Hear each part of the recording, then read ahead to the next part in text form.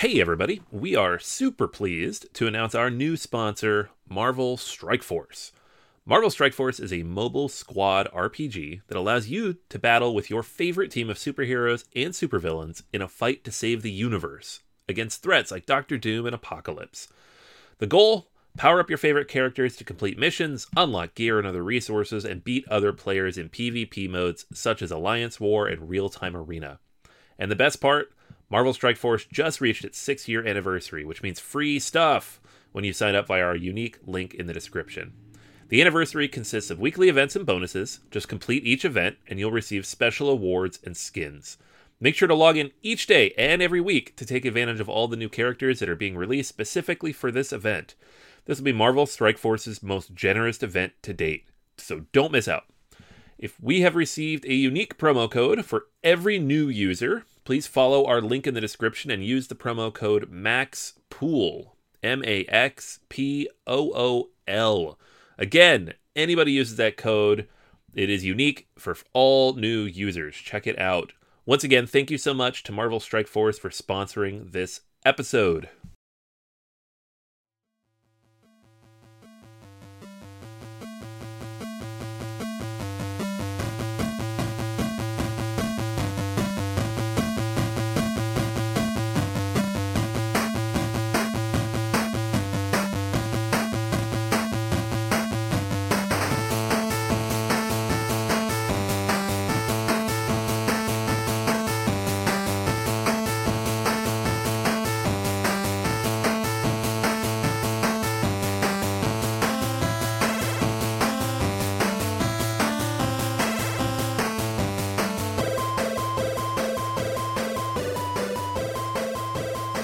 Welcome to Board Gamers Anonymous, the podcast about board gamers and the insane fun we have at the table together.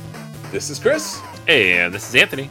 And this is episode 464, Big Box Store Games, now with Crunch. We like to thank all our Patreon backers for helping us bring you a brand new episode. Hey friends, welcome back. Welcome to the table. And again, we are talking about, as always, the latest and greatest in tabletop gaming. So, this week, we thought we would talk about the games that everyone are playing because they happen to be in the big box stores. Indeed. Yeah, we're going to run through some games that were previously or currently exclusives at Target or other big box stores, and what's different about them, what's appealing about them, how do they do, what are they bringing into the hobby. It's a fascinating conversation. Yeah, absolutely. I mean, it's a long conversation, right? This has been going on for a long time. The dynamics with the local friendly game stores, what the publishers are doing, and how tabletop gaming is moving to the mainstream, Kickstarter, all that kind of fun stuff. Hopefully, the games that we'll be talking about here are games that eventually you'll see at the table, maybe at friend's house that you never knew, like tabletop gaming, and they're tabletop gaming. So, yeah, that's a thing. Yeah, it's not just Monopoly and Battleship anymore. There's legit games being sold at Target and Walmart. It's crazy. Yeah, very, very true. So that will be our feature review. Before we get into our feature review, there's a lot going on with us out there. And in particular, another great opportunity to get people into tabletop gaming is one of our favorite, the Long Island Retro Gaming Convention. We went last year. We had a ton of fun out there, and it was one of these great conventions that was big enough that you had everything you wanted as far as tabletop gaming is concerned and all that kind of fun stuff, but small enough that you actually got to know people. So the Long Island Tabletop Gaming Convention, Anthony. We were there last year, and they're going to have it again this year, and we happen to be special guests. Yeah, it was a blast last year. I'm excited to go back.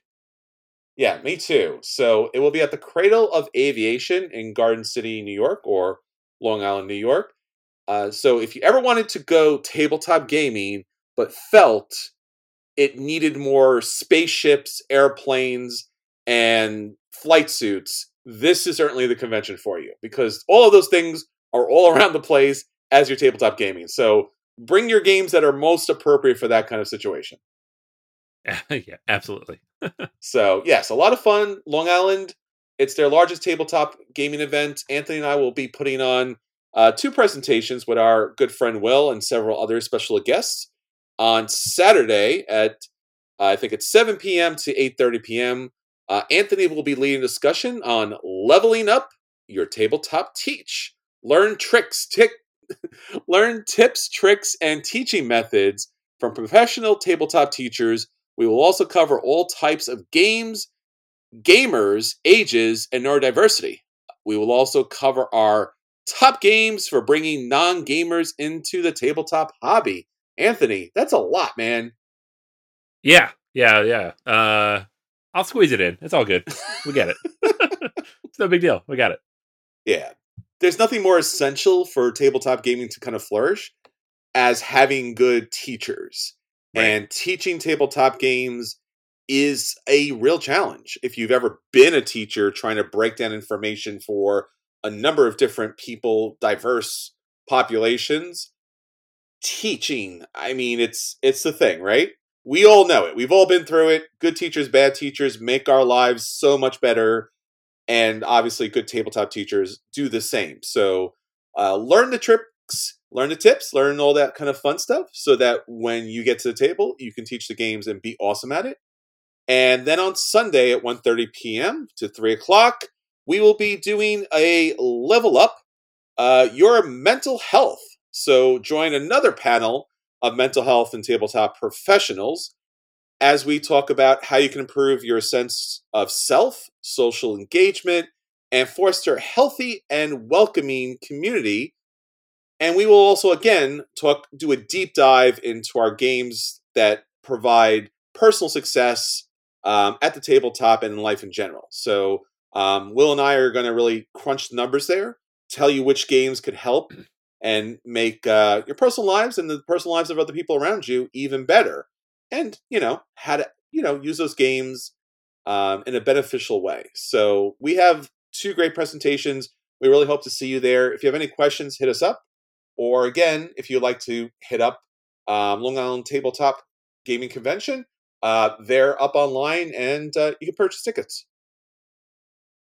So a lot of fun stuff happening there. Anthony, that's what's going on with us out there because, hey, it's a convention, man. Let's talk about what's happening with our friends out there. What's our question of the week? All right. Question of the week this week. I asked people, what is the best designer/publisher combo? So there are those designers that you just intrinsically associate with a specific publisher and vice versa. What is the best combo out there? So we got a lot of good answers. Starting on the Patreon, we have Jill says, no question, it's Vital Lacerda with artwork by Ian O'Toole and Eagle Griffin Games. Mm-hmm. Bonus if the rulebook is edited by Paul Grogan. Oh! Instant buy. Yes, 100%. Yeah, get that rulebook editing in there, 100%. They say, take my money, great value, especially compared to some other high-price campaigns. Looking at you, Queen Games. Ooh, get a little burn there at the end. I love it. David says, my first thought was Vlada Shavatul and CGE. Multiple successful titles with a wide variety of games from Through the Ages to Codenames. Yes. Absolutely. Shavatul, just everything's a hit. They're rare when they come, but when they come, they're good. Drew dropped a whole bunch on us. He said, I have to admire these game designers who have started their own successful publishing companies. So amazing effort to control the amazing final product. Some that come to mind, Gene Billingsley and GMT, Vladimir Suchi and Delicious Games, Cole Worley and Whirligig, and Jamie Stegmeyer and Stonemeyer Games. All great examples of designers who just started their own thing and have been able to continue it going on. And then hitting over to the Facebook page, we have Carlos agreeing, no brainer, Lacerda, Eagle Griffin. Yup. Fed says, I may be biased, Peter McPherson at AEG. Peter has designed one of my favorite games of all time, Tiny Towns. His new game, I think, is also AEG, Flat Out Games, fit to print. Tiny Towns fits that puzzle aspect I like, but also depth. And then Matt is just trolling us and says, Stefan Feld, Queen Games, LOL. No. Thanks, Matt. You are wrong, and I know you're wrong. That's why it's funny. That's like the opposite. If we did the opposite of this question, it would be that. It's So true. it's great. The one I thought of when I posted the question was Vital Lacerda, and I'm glad that Yes, it several of our was. listeners also agree with that. Yeah, I think that again. I think it's a lot of these are marriages made in heaven. You need a great publisher, great designer, great artist. You need so many great people in it, and especially a great editor for the rulebook. Because again, you're not getting those games to the table. You're just not. But you could if you have a great tabletop teacher. But then again, we don't always have that. So Right. Yeah, you could talk about Ignacy Trevicek and Portal Games, except those games nope. are impossible to learn. So, no.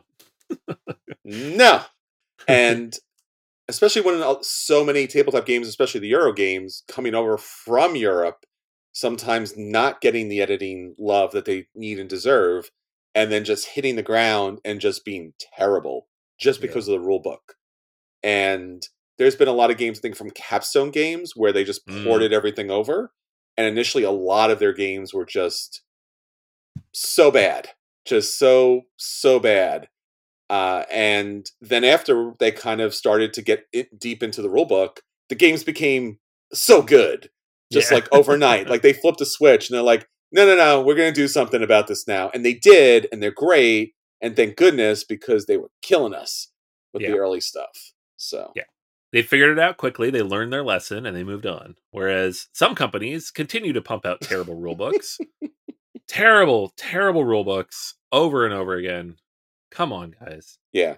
Because I think, again, the number one complaint from non gamers when they, get dragged into the hobby a little bit is the teach, right? Like Yeah. it's so long. There's so many different steps to it. We can't figure it out, and I'm just like, oh no, I know where that's Mhm. from. Just, yeah. Because again, we're smart people. We could read rule books, and then you sit down to read a rule book before you want to play a game, and it's just taking an extensive amount of time. So yeah, Yeah. ouch, ouch. Yep. Yep. So the good combinations are the ones that don't require that. And that's always why I loved Vital Lacerda games is very complex, very heavy, and yet somehow the rulebooks made sense and they flowed and they were easy to read. And Yeah, you don't get that in a lot of games, especially ones that heavy. yeah. I liked Eric Lang and Simon. A lot of their rule books and a lot of their games just work out really well. Hmm. The man knows his miniatures, and the graphic design, the layout, the quality miniatures was always very good. And typically the rule book was easily digestible. Like Blood Rage, I still have it in my head. It's easy to flip to the back and just follow through the rules, and there's not just too much going back there. So a lot of great combinations out there. All right, so if you want to join us and discuss all the latest and the greatest, definitely hit us up on all the social medias, especially our website, boardgamersanonymous.com. But if the question of the week goes up on Facebook, and does it go up on X? I don't know. Are we calling it? Is it Twitter, formerly known as Twitter? Is it? I'll be perfectly honest with y'all.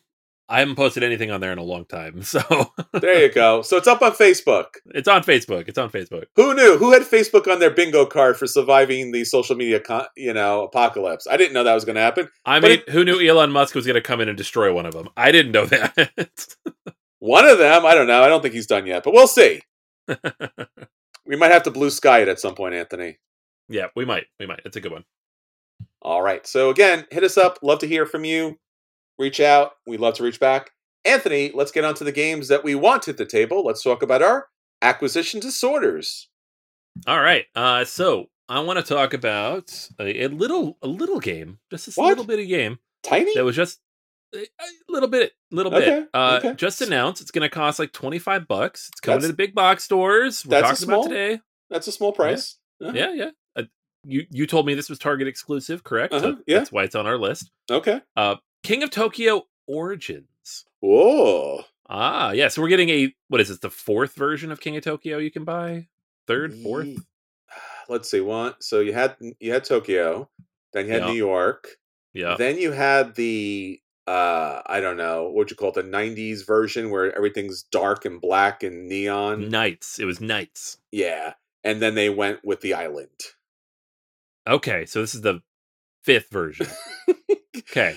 Give or take And the 3,000 expansions, because right, there yeah. was a lot of expansions to this. The fifth version of King of Tokyo, the third edition that is basically the exact same game, and it's called King of Tokyo Origins Hmm. because of reasons. I'm not really sure why it's Origins. Um, it is King of Tokyo. There's nothing really different or new about it. It is a smaller box. You get 4 monsters instead of 6. You get 6 dice instead of 8. Um, and it's basically just everything's a little bit smaller. The board Yep, looks smaller. All the it bits are does. smaller. Now the Yep, monsters are different. slightly. The well, yeah. No. You've got your Godzilla archetype, you've got your Kong archetype, but Yeah, they're not the same, right? One of them's a mechanical hamster. sure. So that's very different. Well, we had a mechanical bunny in the first one. That's true. Yeah, And you got like the iron gorilla guy, you got the big yeah. cyclops fish dude. The Um Godzilla one was way too close, I thought, because you had Gigazilla, I think was the initial Gigazor. Gigazor. Gigazor. Yeah. Yeah. Hmm. Yep. So I don't know what they're doing here, but it's so it's obviously 4-player only. You don't have a lot of options. It does add new stuff, so it can serve as an expansion because a lot of expansions are just more guys to throw out there. Obviously, you don't have the power up cards baked in, so it's just the basic cards thrown in there that kind of you can buy with your energy tokens. It's King of Tokyo boiled down. They're like, what can we remove from the box to make it Hmm. cheaper? They Sure. removed all of that, and now it's cheaper, and now it's in Target. So I like King of Tokyo. I like having a smaller version of King of Tokyo. I teach a class where my students love King of Tokyo, so I will 100% pick up probably 2 copies of this just to have. Sure. Um, and then one of them, the bits will go in the other box, and the other one I'll bring to class with me. But do you need it if you already have King of Tokyo? No, gosh, no. This isn't for you. This is absolutely not for you. But it's a perfect fit for me and my particular use case. Yeah, and it's great for getting people to the table, and we'll talk more about that on our feature review. Because again, it's smaller Tokyo, so more people might buy it, more people might play it, and not for us because we want to have all the pieces and all the things. Because I was I guess a monster binge for a while, and then at some point they were just like they lapped me, and I was just like, I can't keep collecting them because No. there's way too many, and they are super expensive now for some particular reason.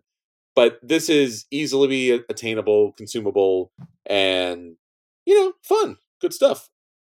Yeah, it's cool. It's cool to have it.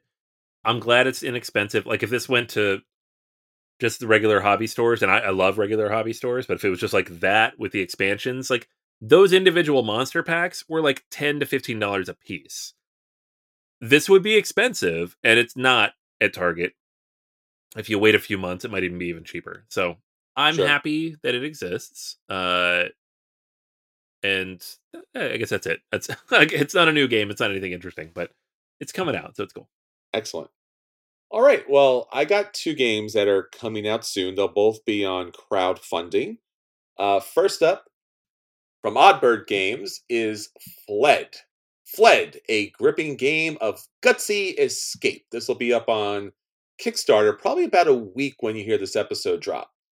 Sneak down through corridors, sidestep wardens, and secure items to free yourself from a vile Victorian prison. So it's a prison break, people. We're trying to break out of prison because that's the thing that happens in games too.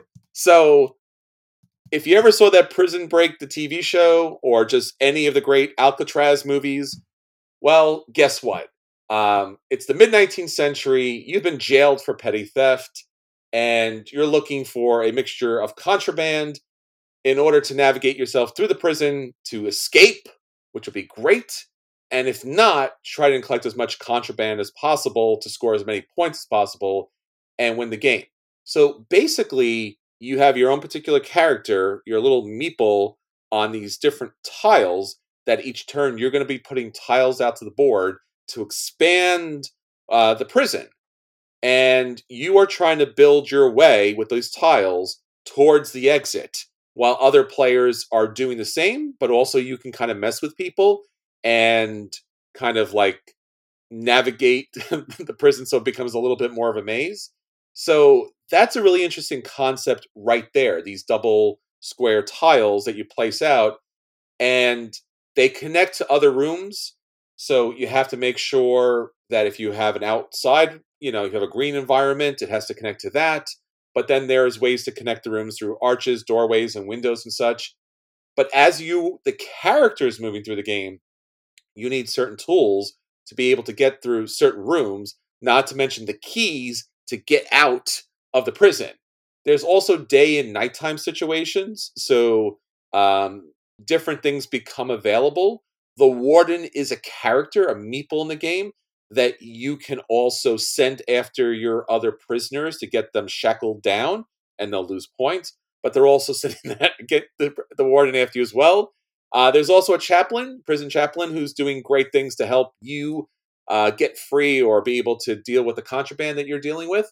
But the most interesting part of this game, which I really like, and I'm trying to think if I've ever seen this before, there's not cards in the game, but you get, again, these 2-room tiles, these long tiles, and the tiles are multi-use tiles. Now, we see multi-use cards, but there's multi-use tiles here. So the tile itself, you have to place in the prison to build out the prison, but also you can add that to your own prison cell because there's tools on it. So there's a knife, there's a boot, there's other kind of things to kind of get you through, but there's also contraband and collecting contraband off these tiles. And you can also use these tiles to move. So I love multi-use cards. This is my first, as far as I can remember, first multi-use tile game.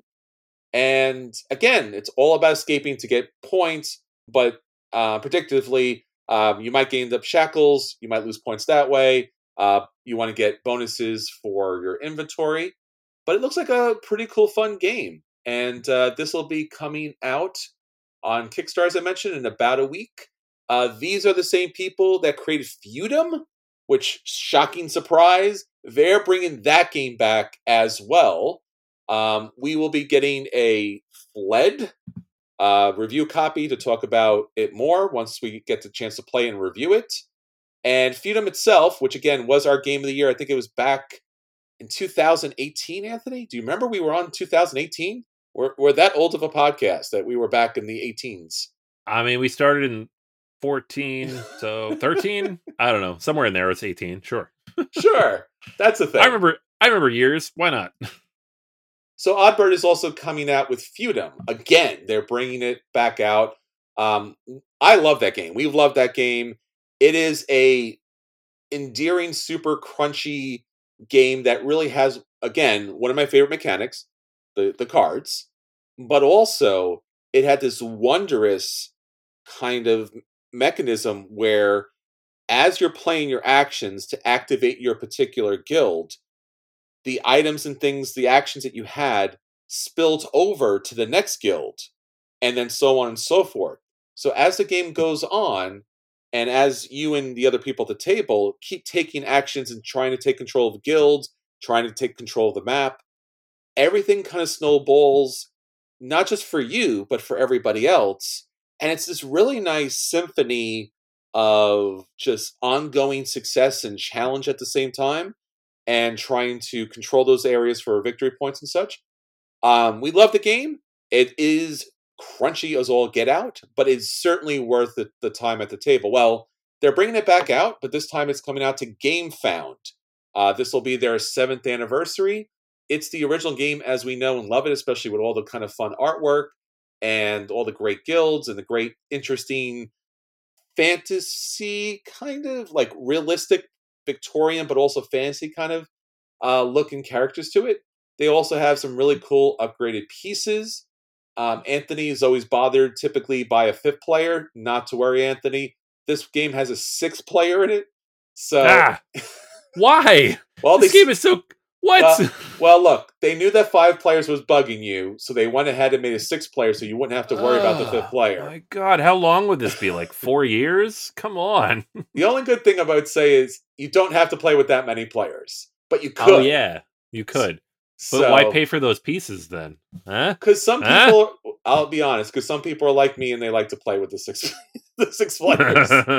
Because you can play all the guilds, and that's kind of fun because there are mainly 6 guilds on the board, so it allows people to really, I don't know, take control of those guild areas. So, Feudum is going to be on GameFound. I think they were talking about a May release. So jump on GameFound, follow their campaign. You'll get updates and other stuff as far as it's concerned. And we'll also get a review copy of this, and we'll get to the table and get 6 people and challenge Anthony to the end of all existence as we feud him up. No. I will play with 6 players. So there you go. Yes.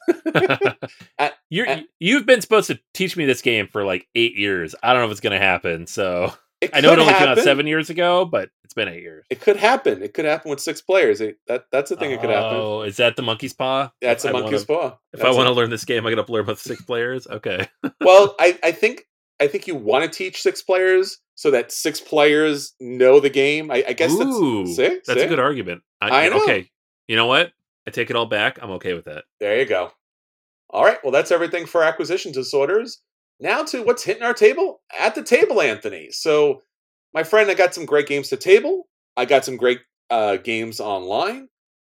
First up, I want to talk about Federation. Bum, bum, bum. This is a game that came out in 2022. Got to play this recently at a convention. And then, as luck would have it, it's on Board Game Arena. So, got to play it more and more and more and more. And this is, in fact, as a lot of games are, right? Certain games need a lot of players because reasons, like in particular Federation, you can play with 2, but really it's a 4-player game because one of the main elements of the game, of this game itself, is there's voting. And when you play with the lesser players, you kind of get a dummy player that comes in there and puts random votes out there, which is not really satisfying because it's random. This, you really want to play with 4 players at the table, or again on Board Game Arena. You can play it plenty of times on there. And basically, the game is all about this Federation Council, again, Star Trek, Babylon 5, or such, where they have these giant federation of planets that are coming together, and you want to prove that you are worthy to join this amazing federation over 5 years or 5 rounds. And basically, it's divided into 2 main steps of the game. The first step is where players take turns, and they play their ambassador tokens and these really cool chits. I don't call them chits, actually. In fact, they're kind of more along the lines of like really solid discs.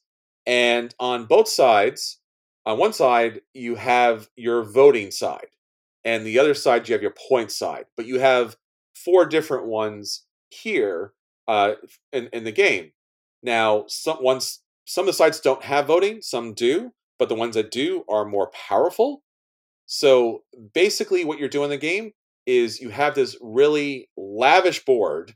You have this big federation that's having their council meeting. Think of like, I guess, episode 1 of Star Wars, where it's, the Trade Federation. They have those little kind of individual spaceship little disc platforms where the representatives are standing.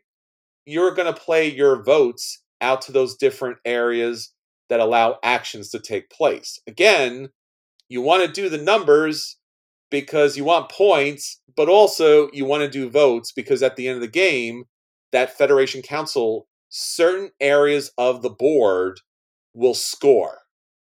Now, these different areas of the board, there's 5 different areas of the board. So as the game goes on and you take these actions, you are activating these 5 different planetary systems. Each of them have different benefits and resources. And as you keep taking those actions, it is a great opportunity to vote up that particular planetary system because you want that to score. So if you go to the yellow planet a lot and you're getting resources and you're trading things out, you want to make sure that a lot of votes goes to that yellow, so at the end of the game, you can score a maximum number of points. If it doesn't reach that voting limit, then that yellow planet does not score. But throughout the game, what really you want to do is gain a lot of favors of those different planetary systems to score points by going to those particular areas utilizing your four tokens, two ones, a two, and a three. There's also an opportunity to get a die that can be upgraded to add additional votes. So when you go out there, and then you have your own player board itself, and your player board has opportunities for you to take an action a second time. You unlock that particular area of your board, and then you send a ship that allows you to utilize, again, one of those 5 planets. Um, the orange planet lets you gain resources through kind of a asteroid system. The yellow planet's kind of a sun planet, so it's allowing you to recombine elements to kind of upgrade them. The purple pink planet has a lot of ambassadors that you can add to your board that give you a one-time bonus. The blue planetary system gives you additional chits that go on top of your voting markers. So now that particular marker has an additional special benefit when you place it out there that replaces the basic one that's out there. And then there's that green planetary system that is going to give you ongoing benefits if you meet the resources that it needs, or end game scoring. The game itself has a number of different, at least especially in the green section, a number of different mid game kind of resources you can get, or end game goals. So there's a lot of ways to mix it up, but primarily the game really comes down to what planetary system is really going to be your engine for victory points. You're going to want to do a little bit of everything, but you can't obviously focus and put all of your energy into all of those areas. It's a federation. You want to tap everybody a little bit.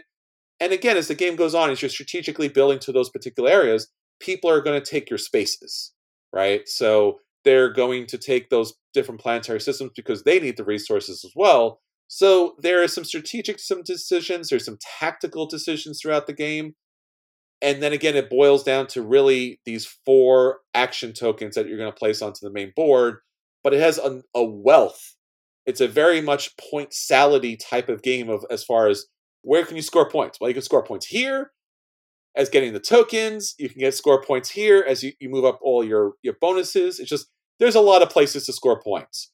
At the beginning of the game, when I played this the first time, I was like, I will focus here. And by the end of the game, I had spread out, got a lot of points from a lot of different areas, and I like that about a game. It's good when you can kind of focus, but it's great when it's open enough that you can take other things.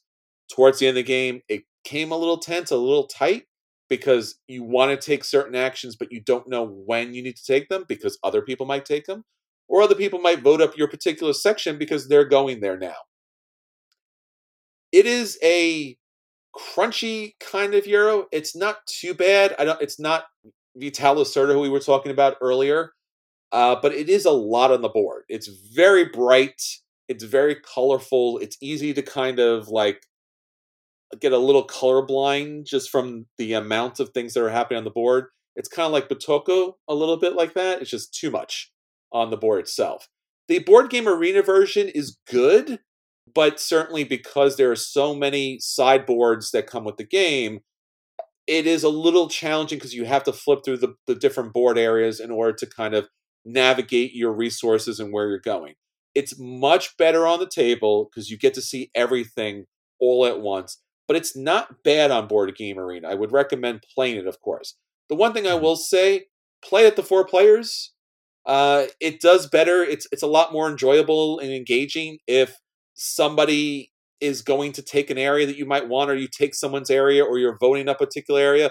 If you have a dummy player jump in there and just kind of throw votes in a certain area or close down certain sections, it's more annoying than it is, fun. So, yeah, that's always kind of a real challenge as far as that's concerned, and we've seen that a lot.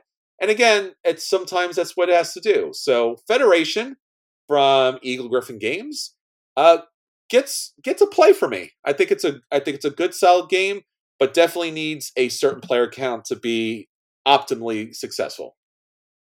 That right there is the reason I'm glad I didn't pre-order this. Like, it looked great. The reviews that I'd seen earlier were great. It, like, all the things about it, I'm like, this seems like it's something I would like.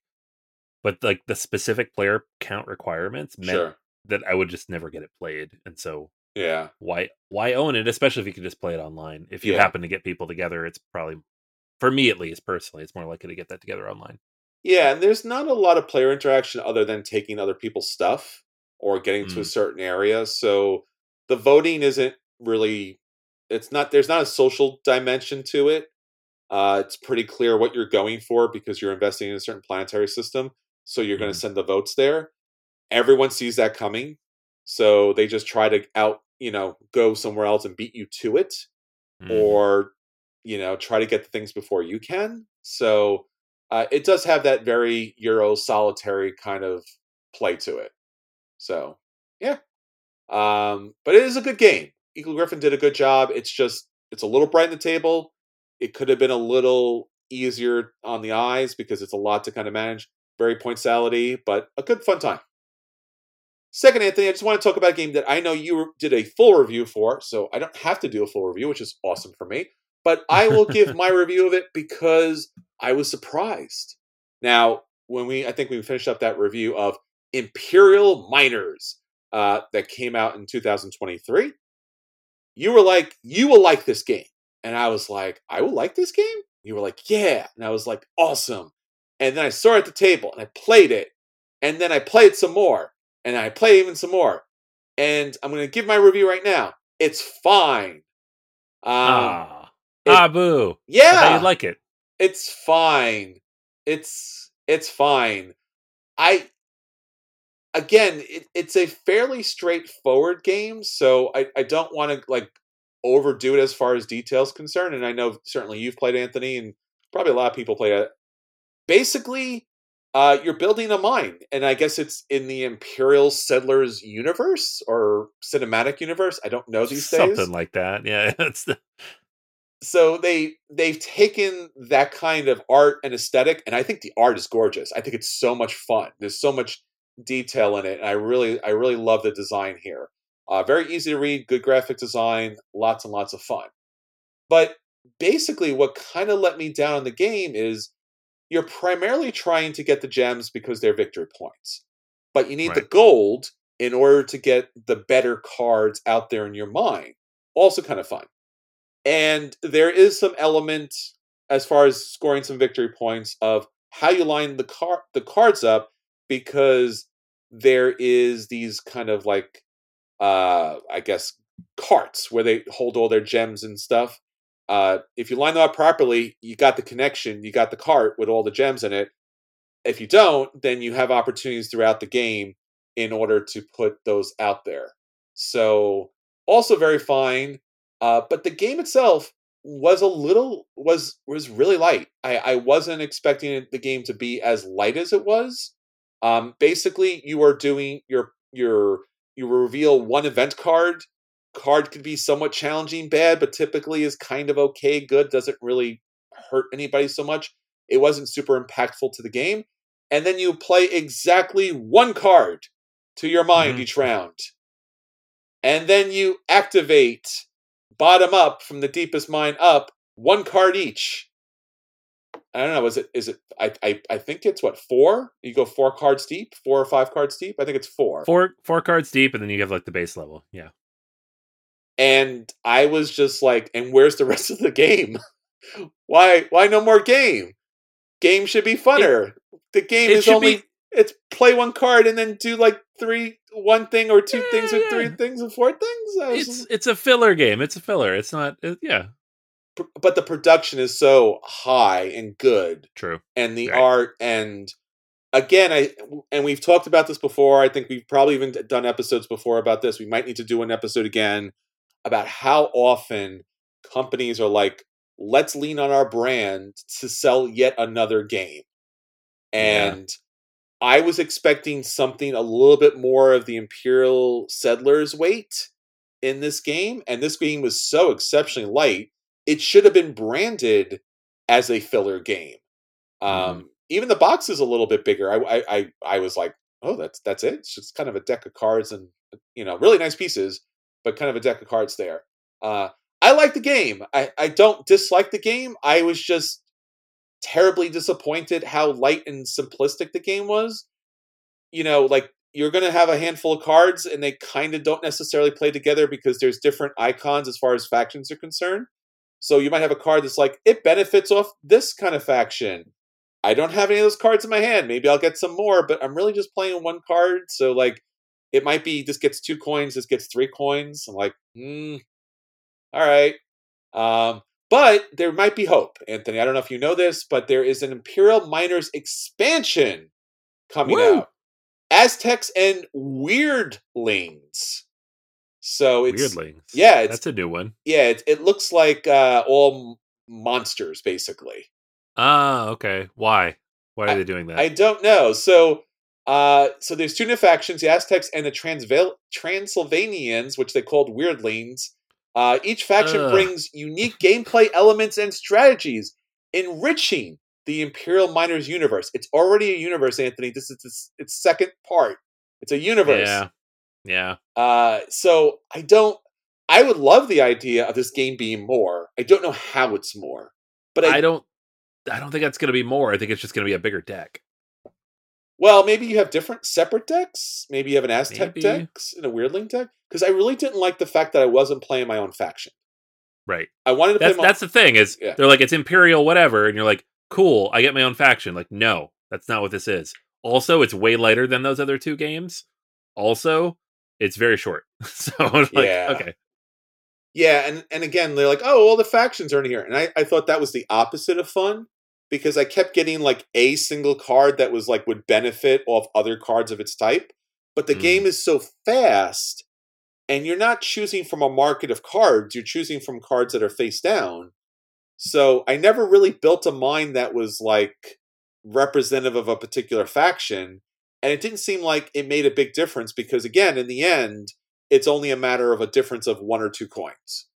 Mm-hmm. So I was a little bit disappointed by that. There is also, and again, many people might already know this, I discovered this, Portal Games also has a Halloween expansion, kind of. It's just basically 1 page that you can print out, and it has one of these kind of tracks. In the game itself, I didn't mention there's 3 tracks, and they flip over so you can actually have different combinations track. Well, there's a Halloween track you can get online. You can download the setup here, and you can just move around. The artwork, again, is adorable and cute, and they should have made it this They should have made this game something else, or just smaller, because I don't know. I'm doing hand motions, and I'm not sure. Like, I kept feeling like I was grabbing for something that was not there.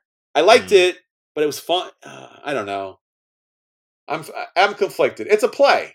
I would play this again if someone said, hey, you want to play this? And I was like, sure, we'll knock this out in like 5 minutes, and I will be on my phone at the same time as I play this game, so don't be offended, but sure. Brutal. It's not brutal. It's what the game is. It's fine. People need fine games in life. They did a great production. It should have been a small box game. It should have been named something different, and it should have like screamed like this is not the game. Like, it's maybe eventually it'll be the game, but it's not. So, Imperial Miners, it's fine. I don't know. It's okay. It's a thing, fine, I guess. It's fine. The world needs those games. Yeah, if there was more to it, I would love it, but it's fine. I was kind of sure. You ever know, like, when you pick up a bag or a box and you expect it to be heavy, and then you just like lift it and like almost throw it up in the air? That was this. I was just like, all right. Yeah. I feel like this is a good critique of my original review, where I did not make it clear that the game is in fact very light. It is very light. That is not a thing that I disagree with at all. I just don't know. Maybe I didn't clarify that when I originally described it. Yeah, it's fine. Again, like I said, like you mentioned, I just thought the mine was going to be bigger. There was going to be more cards out there to like really flush out the mine. And that would be cool. And you're only utilizing 1 mine card per level. So even if you place other cards out there, it might be slightly better, but it's not like a combo thing. There's no like, I do this, and this turns into this, and that to that. I'm like, all right. And then the same thing with the tracks. Like, you just move up the tracks because right. Why the tracks are lame. Yeah. I don't disagree on that. All right.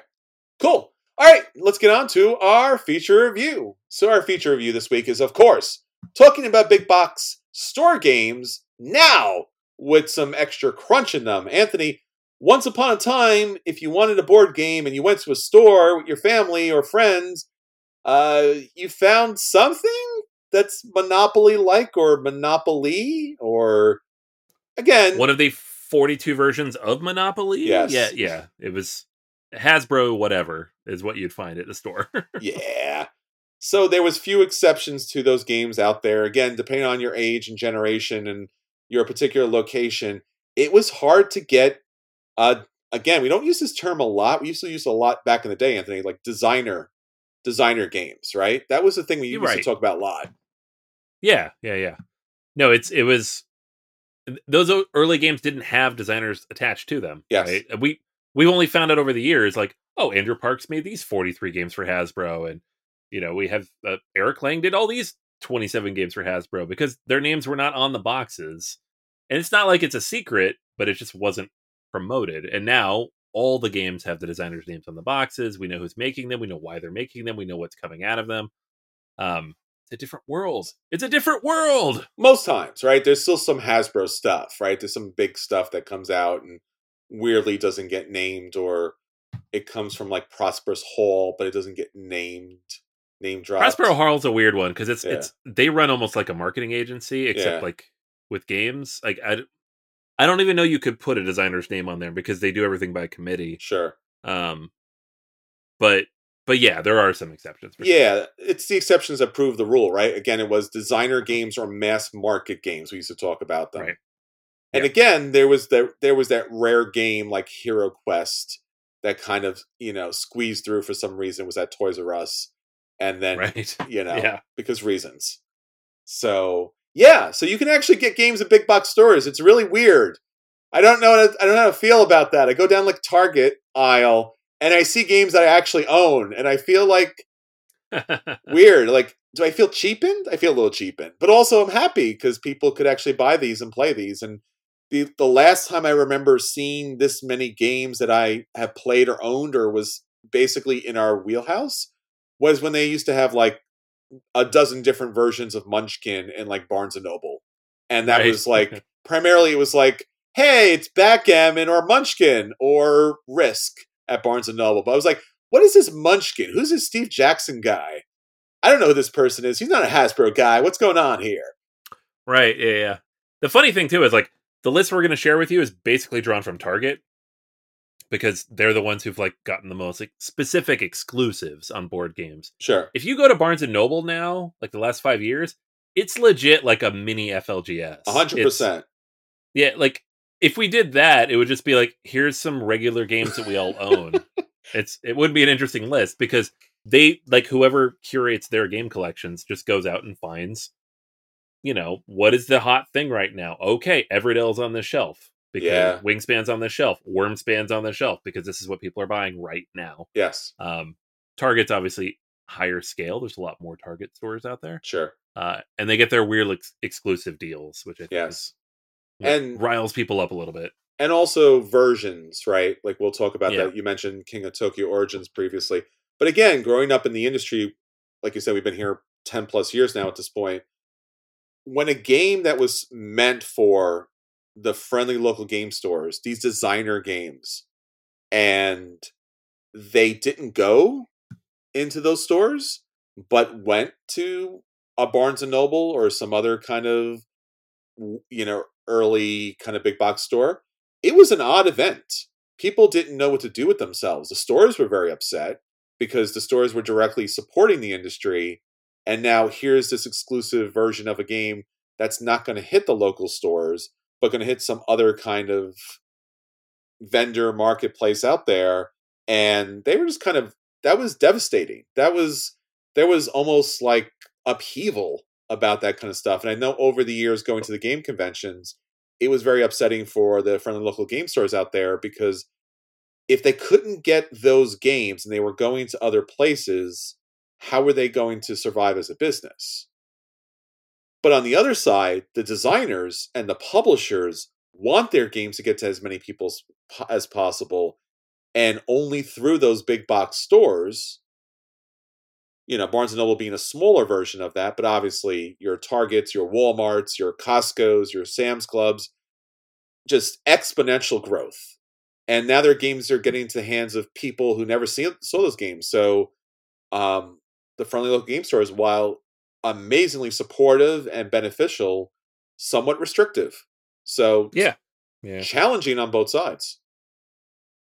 Yeah, I mean, if we're just looking at Target for narrowing our sample size, there are 2,000 Target stores in the country. Yes. So if Target says, "Hey, we want to exclusively carry a version of your game. We need 20 copies for each store," that is 40,000 games you've just sold, Yes. which could be 5 to 10 times as many as you were planning on, like that you would print otherwise for just an FLGS order. It's big time. So like you get those sales, especially if you sell the games, it's a big deal. So it makes sense that they make these deals. Where it gets a little sketchy, and we'll talk about it with at least one example, is when you have something on Kickstarter that then has a big box store exclusive release before people get their stuff. Oh no. And it's like, okay, so are you using the money from Target and Walmart to pay for the shipping to your backers who Ooh. paid for the production of your game? Like, it's a little sketchy when you get to that point. But for some of these smaller companies, that's not what's happening. They're just like excited to get their stuff out into the world. Absolutely. And it's also hitting a market that tabletop designers or publishers don't usually get, right? Non-gamers. Right? Right. Yeah. The gamers are going to find these games, right? So as you mentioned King of Tokyo Origins, I love King of Tokyo. You love King of Tokyo. We will probably go to Target weirdly enough to buy King of Tokyo. Yep. We will journey to a Target. But families who've never heard of King of Tokyo might pick it up because it's on the shelf, it's affordable, it seems fun, accessible, and that's what they're looking for. Yeah, and that's the reason why Yellow makes that deal. They're like, hey, we can get this game out into the world. We can get more people in front of it. And otherwise, and King of Tokyo has been in Target before, but now this is a cheaper version of that. Yes. You know, we're not going to like go through all the hobby games that have been ridiculously overpriced over the years in Target. But there's been plenty. Yes. If you remember the Game of Thrones Catan, Oh my that was God. at Target for $80, I'm like, no one is buying this. Literally, no one is buying this. $80 at Target is insane. So if you get something down to $25, that's a sweet spot. That's great. You're going to sell a lot of copies that way. That's what Ravensburger does. That's what with all the Prospero Hall games from Funko as well. So Could we let publishers know that that's a reasonable price for a board game, and dear God, stop raising the prices of board games? yeah, I would love that, but no, they're not going to take that lesson at all. Ah, jeez. Like if they can sell a $25 game, they don't need to sell a $125 version of it. I'm just saying. Yeah, All right. So I agree. we all agree. So Anthony, let's get on to the list here. Yes, let's do it. So we mentioned King of Tokyo Origins and what that means. We've talked about what the game is. So that is the current one. That's the big one that's out in the world right now. The another recent release, I guess not recent, but like the last year or two, is Spirit Island Horizons. Mm-hmm. This is, again, they take Spirit Island, they boil it down to bare necessities to play the game, and they sell it for half to a third of the price. Oh, much less. Yeah. It's this game is $25-$30 versus the base game, which is like 70 or 80. Yeah, it's gone up. It's been pretty expensive. Yeah, so this you can play with 3 people. It has much fewer of the spirits, but it is just Spirit Island. Yes. Right? It's not like a lighter. They haven't dumbed down the game. They've just put less stuff in the box. Yes, and there's not actually like the Dahan little huts are not there. They're all like everything's chits. Everything's cardboard in that game. Right. And I think even the boards themselves, the spirit boards, are kind of thin as far as they're not the hard kind of cardboard that you're used to. They're thin kind of paperish kind of thing. But it is Spirit Island, fully and completely, and you can actually play with those spirits in your regular game. Right. Yeah. And I think that's why it's been so popular is people like me go buy it to add to their collection of spirits because they are different spirits. It's not the regular spirits boiled down. They're like, oh no. You get all the stuff you need and then there's new stuff. Yes. So it like smart speaks to both sides. if you're just a parent who stops by a Target and sees, hey, this looks like an interesting game, and you buy it for your family, who boy are you in some? It's have fun learning how to play this. But for the gamers out there, this was a cool release. Yeah, and I think the spirits themselves are, and Spirit Island does have their difficulty scales with the different spirits. These are the easiest of the spirits to play Right, of because course. Right. they're very like base, kind of like give a single bonus kind of defense or offense or whatever else. Right. Whereas the other spirits are like, and then like you need to be near a coast, and then there needs to be a sudden wind, and this has to be a forest. And you're just like, nah. No, these are a little easier, at the table. So, but yeah, great game. Yep. All right. Next up is not necessarily a good game by all accounts, but a good example of a big company boiling down their materials to a cheaper package. This is Space Marine, the board game. So, Games Workshop has been releasing a lot of board games lately. It's something that they, in the past, would license out, but in the last like 5 years, they've been just pumping them out from their own production capabilities. And so, this is one that is available, I think, currently at Target. They've recently had versions of like Blood Bowl and other versions of Warhammer 40K and Warhammer Fantasy, like small box, like similar to a board game box, sold in other big box stores. I think I got a copy of Blood Bowl second season at Barnes and Noble not too long ago. There's a version of Warhammer Fantasy that was at Walmart not too long ago. So this is Space Marine, so it's 40K. It's a board game sold at Target, which means it's relatively affordable. It has a bunch of miniatures in it, 23 of them. They're push fit, so you don't have to glue them. And those miniatures then end up being like a couple bucks a piece, which is a huge discount off of what you usually pay for Games Workshop miniatures. The general consensus is the game is terrible, but you get very cheap miniatures, and it's a good introduction to the system for a relatively inexpensive price, considering how expensive it is to get into Warhammer. So, like for $40, you get enough miniatures to play a 1v1 game, and you could then take those miniatures and throw them in another game if you upgrade. So, it's an interesting example of this type of decision from a company and how that can benefit them. Whether the game's good or not, people are buying it. I get. Oof. I mean, I worry because Space Marines would never stand for this. And No. they would be very, very upset about what was happening there. But I get it, I guess. But also, I guess you can. And then we say it's not necessarily a shrink. It is in some cases. It's not not certainly a dumb down, because again, a lot of these companies are so very smart about keeping their games, the core quality. But here, there's failures. Certainly, there's where things go wrong, like really bad. So yeah. Yeah, this isn't great, but it is what it is. It needed to happen. Yeah. Um, all right, next up, we have Horrified. And really, we could say Horrified in general, because this has been a big box store game. Because it's Ravensburger and all their stuff is big box store. But Greek Monsters in particular was a recent release, and outside of conventions, which is where I got my copy for my son, it has been big box store exclusive. Has not yet gone to local game stores. Uh, Greek Monsters is, and I reviewed this not too long ago, fairly similar to the other permutations of this game. It's a standalone version of it, but in this case, you have the Greek monsters that you're fighting against, and you are playing as avatars of the gods. Uh, and so, if you like Greek mythology, it's amazing. It has all this stuff baked into it. It's a very cool implementation. The artwork's really fun and interesting. The different mechanics around Medusa and Cerberus and Chimera and Minotaur, they're very interesting and cool. And there's an expansion on the way that they've already announced. It's one of those things, though, that like I'm glad it's available in big box stores, but it's also like a slightly more complex version of this system. So I don't know, like the base version is a little harder to find now. This is the one you can get.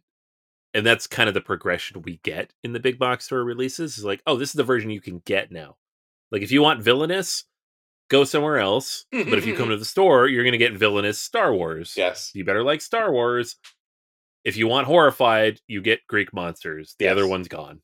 You got to go somewhere else to find that. It's true. And so you've got that big box store cycling of content to have everything be new all the time. Sure.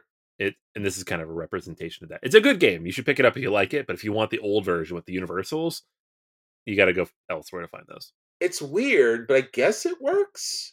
I mean, it's distinctive. I mean, are you bringing this to the game table and getting laughed at by the other gamers? Like, haha, you got the Greek monsters.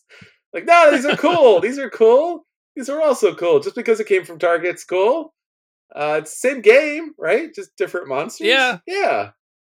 I haven't tried it yet. I don't know. Like my son's all about it, but that's a different audience. I mean, sure. I like the Greek monsters better. So I'm just. Oh yeah. Yeah. This is my favorite version of the game. I've played all three. I like this one the most by a lot. 100%. All right. So those are like ones you can like are currently available. Now, going back in time, there's some pretty famous big box store exclusives. So we're going to kind of cover these as well. These are like ones where people are like, really? That's going to go to the big box store first. Okay. Let's see what happens. So the biggest one, I think, this is editorializing a little, but in my opinion, the biggest one, because it's ranked number 9 on the Board Game Geek hotness, is Gloomhaven Jaws of the Lion. Mm-hmm. Now, you can get this anywhere now, but when it first launched, you could only get it at Target. Mm. And when they announced this, I was like, how did they pull that off? Who at Target, who in Target's leadership was like, I love Gloomhaven? Like this big box behemoth of a game. And clearly it was someone. But it's almost a perfect version of Gloomhaven. This is what you should release first, because this is an introduction to that system.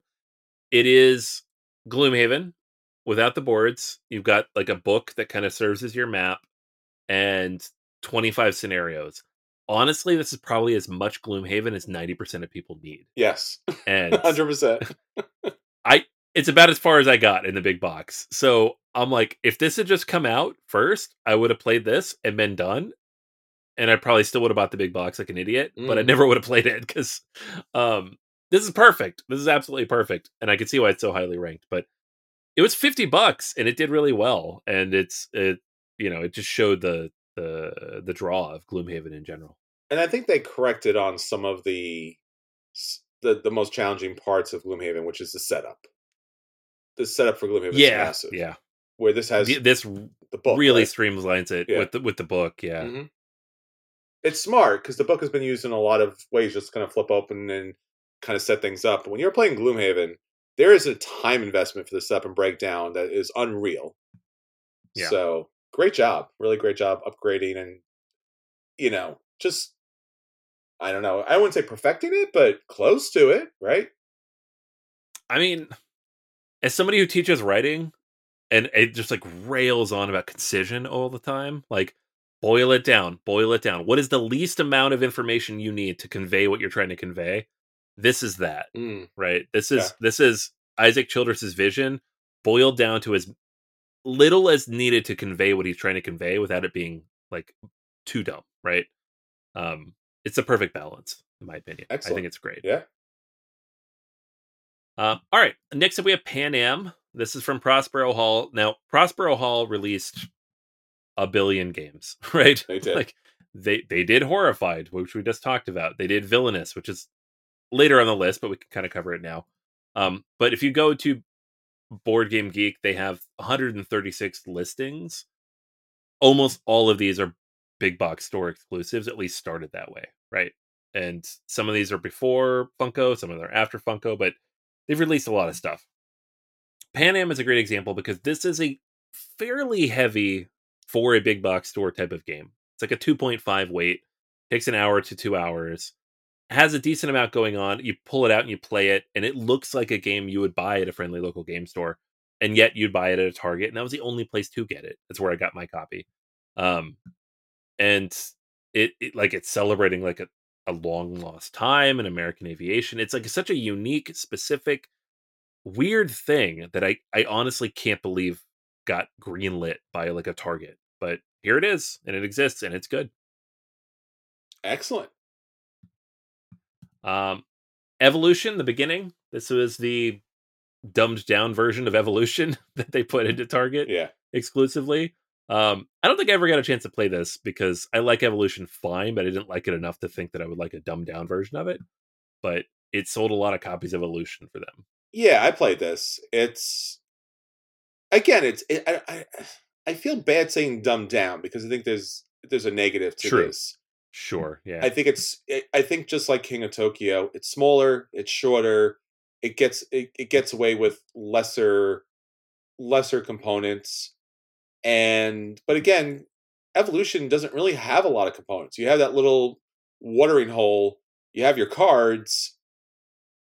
I don't know. Like it still works. It still works pretty well. Now, that being said, the real fun of Evolution and having played all the different versions is all the extra different traits that come into play and all the different variations with climate and stuff like that. But if you asked, does Evolution the beginning work as an evolution? Yes, absolutely. I think it's fine. Again, I would miss and I did miss the extra stuff, but as far as Evolution versus Evolution the beginning, it's fine. I would certainly, if I had to, offer or recommend, I would say, look, if unless you are like us, you just have to have all the things. I don't. I think the Evolution in the beginning is better than the original Evolution. Just saying. Okay. Yeah. Interesting. Yeah. All right. So that's some interesting like success stories and various things that have worked and come out recently. Here's a couple of more controversial releases that I'm sure did perfectly well for Target. They made a lot of money. But I know for us gamers, they were a little more salt inducing.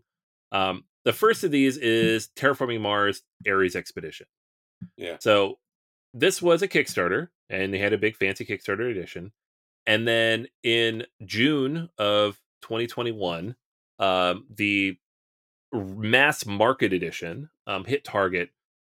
I can't remember exactly how much before. It was several months though It before was it actually it was got to shocking. It was backers. shocking how much before.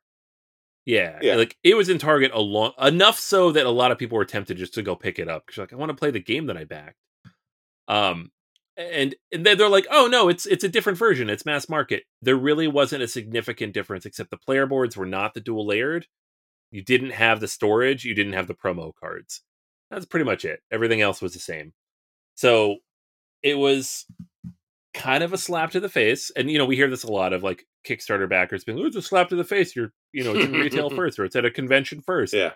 This one really was though, because Yeah. it was months before everybody got it. We all backed it to support the company to produce it. And then like, oh no, we had a thing signed with Target. We had to hit their date. I'm like, Mm-hmm. you had a thing signed with us. You needed to hit our date. Like, we gave you the money already. I know they gave you money, but so did we. Mm-hmm. Um, so it was somewhat controversial, and it's become a bit of a flashpoint with other companies that have had the similar issues. Like Simon did the same thing with Marvel United and Walmart. Yes. You get the base games of Marvel United from Walmart months in advance. Like I think that first one came out like 9 months That before was the crazy. Kickstarter shipped. That was painful. Yeah, it was like 4 months after the Kickstarter. They're like, "Here you go," and you're like, "Seriously?" Like, I just backed this. Um, so it's become kind of a theme. Obviously, there's conspiracy theories around like, oh, they're using the money from that to cover this, and I'm like, I don't think it's that. I think it's they make a lot of money on Kickstarter. They use that leverage to sell the deal to Target or Walmart or whoever. But then those people want a much shorter turnaround, and they have to hit that because that's a much larger contract with an individual company. And I'm not defending them by any means. I think it's just sleazy, but it's capitalism. So It's, I mean, it's all sleazy. on some level that they, again, and depending on your definition and what you read and stuff like that, when you're seeing these Kickstarter campaigns and the game gets to the stores before it gets to the backers, I don't want to use the word lie. I didn't use the word lie. I didn't just use it. But like they have to lie, right? On Yeah. on the campaign. Because part of almost every campaign, I think if not every campaign, is what are our challenges? What's our timeline? How is it going to, like what's the production, all that kind of stuff. And that's not true, right? Like maybe that's true for that game, but the reason why it's getting to you 9 months later after it gets out to the the big box stores is because they're fulfilling an order first. Yeah. So again, it's kind of hard because in this day and age, I think if you took it to a court, they would say, yeah, back in the day, Kickstarter was always about, funding these projects that wouldn't normally fund and meeting their backers, needs and support. But now it's just like, it's just a marketing ploy, right? You just know that, right? Hmm. It's a pre-order system. Oh yeah. Yeah. So, It, yeah, it's a thing. yeah. It's yeah. And that's what that was. And they can pretend whatever they want, but that's what that Well, I was. mean, it's weird because the reason why a lot of people back Kickstarters, if not almost everyone back Kickstarters, is because they want to get the game first. Yeah. I mean, 90% of the time, games are not radically different once they hit the regular stores or online stores. So, but you would get it a couple months in advance. Not the case. But at Right. least that's the only example of it, right, Anthony? It's the only example. Oh yeah, this definitely never happened ever anywhere else Phew! except all the There you time. go. Um so all right, so I'm going to talk about another one. This is kind of niche. It's been almost 7 years since this happened, so a lot of you may not remember it. Also, if you weren't in the Star Wars Destiny kind of fan group following as I was at the time, you're like, I don't know what you're talking about, but there was a Star Wars Destiny 2-player game release. It was a box set. Hmm. Um back in 2017. It was in like the big merch release drop before The Last Jedi came out. Um and it was only available in the big box stores. And nobody knew that really until right before it released. So some of the local stores were like, "Oh yeah, we should get some copies in," and they're like, oh, "Actually, we're not going to get any because it's only coming to the to Target, and you got to go there to pick it up, and then maybe we'll get it later, but by then you already have it, right?" And it made no sense for a lot of reasons because a game like this, and this is a Fantasy Flight thing that they just terrible, terrible, but for a game like this, you need the group play, right? You need organized play for the game to survive. Like, you need people playing it casually, but you also need people playing it in a group setting. And the game had just launched like the previous year. Like, it's not Magic, it's not Pokemon. You can't release whatever whenever and have like, oh, we got the mass market and we've got the friendly local game store. Like, no, this is new content. It needs to be available to everybody. And it just wasn't. So it was like unavailable, and it was easy to find. Like, I went and got it at Target and I picked up a copy, but like, when am I going to play it then? I'm not going to bring it to my local game store that's all salty that the game didn't release there and play it with people there. I'm going to play it at home with nobody. So it was like a weird thing with exclusive content to it that was only available in like this weird limited setting too. And they sold out within a few months, and then eventually the local game stores had it Hmm. and nobody bought it there. So many, many examples of this. This is just one that I particularly latched onto. Hmm. Um, but it's annoying. Yeah. I, when was the last time you even thought about these Dice Master like games, right? Like that was a big thing for such a blink of the eye. It was so big, and it seemed like it was going to take over the industry. Like collectible card games was always the thing, and then they were like, "Hey, collectible dice games, Yeah. dice? How about it? How about it?" I loved it. I was cleaning up my basement because I had a little bit of a leak, and I was like, I have a lot of Star Wars Destiny dice. Like, hundreds of these things. I love this game. I don't know where to put It's a these. They great take up a lot game, of and space. I've looked down. Like it's been on like massive sale on the online stores for quite some time, and then every time I'm just like, I don't know, I don't know, just like because it's There's nowhere to put it, man. There's yeah, nowhere to put it. a lot of dice, a lot of dice. Yeah. I'm very excited for Star Wars Unlimited because it doesn't have dice, and the game was good. So, There you go. all right, and the last one we're going to talk about, just very briefly, is the Ticket to Ride line of the little guys, the Aw, New Yorks, the Londons, the Paris, the Amsterdam. I think they're up to they're San Francisco. They have 5 of these now. yeah. Um, it's the miniature versions of Ticket to Ride, Mm-hmm. which almost exclusively launch in the big box stores. Eventually, you can get them wherever, but when they first come out, that's where you find them. Mm-hmm. They're great. They're good introductions. They're short. They play great with smaller player counts. They play great with kids. They play great in my classroom. but it's I have to track them down in the stores. But they generally launch in the big box setting. Yeah, it makes a lot of sense. Like Imperial Miners would be a great small box kind of game if they shrunk it, at least shrunk the box down to this level, and I guess would have to go with like cheaper pieces. But these are really nice introductory games to non-gamers, or even gateway gamers who kind of get them into the hobby. You can kind of knock these out rather quickly. And there's a lot of different ones, so it's kind of fun. You can throw these on a coffee table and just leave it there, and it doesn't take up the whole section there. But yeah, I love how small the game takes like 20 minutes. It's great. Mm-hmm. Yeah, no, it's a lot of fun, and again, it's nice to see. It makes a lot of sense, right? And I think we're in the day and age where companies do want to expand their customer base, and they're willing to take a great game and produce a equally great, smaller, sleeker introductory level without destroying the game, so to speak, for the consumers out there. So the big box stores have helped a great deal of distributing these great games. There's been a lot of these simpler versions of games, but these certainly, the ones that went to the big box stores, there was a lot of thought put into these. And it's great to see the individual designers retain the core of their great games and not monopolify it. It's because they could have done that too, and nobody would have been the wiser. Oh, Spirit Island, you take your spirit and you roll a die and your spirit floats around the board. Because that's Spirit Island, right? Like, no, it's actually Spirit Island, and you get to play Spirit Island, and you know what it is, and you can play the bigger version later on, and you're already, you're there. It's not a joke. It's not a joke version. Sometimes these cards and dice games or big box games are joke. These are not.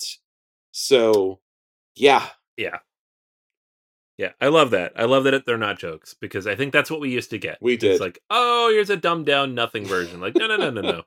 Give me the game, just cheaper, and I'm okay with that. It's weird. I guess, again, like the idea is that where is the big market? We want to have the exclusive sticker on it, so to speak.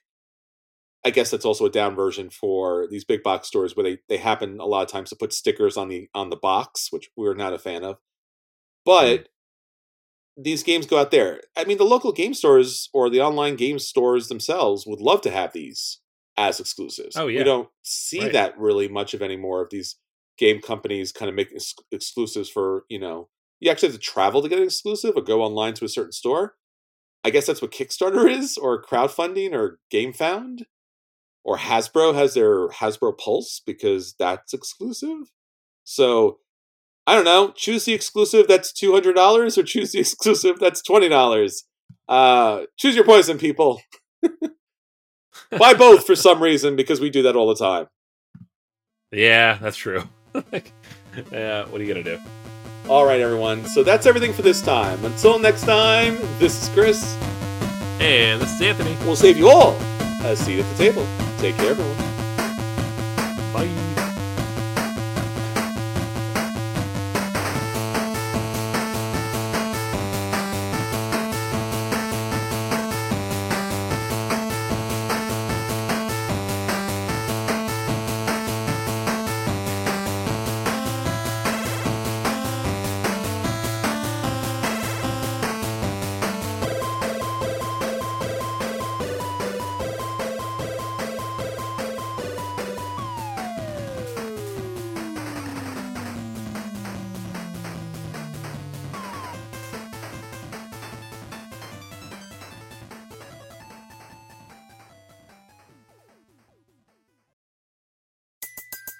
Everybody in your crew identifies as either Big Mac Burger, McNuggets, or McCrispy Sandwich. But you're the Filet-O-Fish Sandwich all day. That crispy fish, that savory tartar sauce, that melty cheese, that pillowy bun. Yeah, you get it. Every time. And if you love the Filet-O-Fish, right now you can catch two of the classics you love for just $6. Limited time only. Price and participation may vary. Cannot be combined with any other offer. Single item at regular price. Ba-da-ba-ba-ba.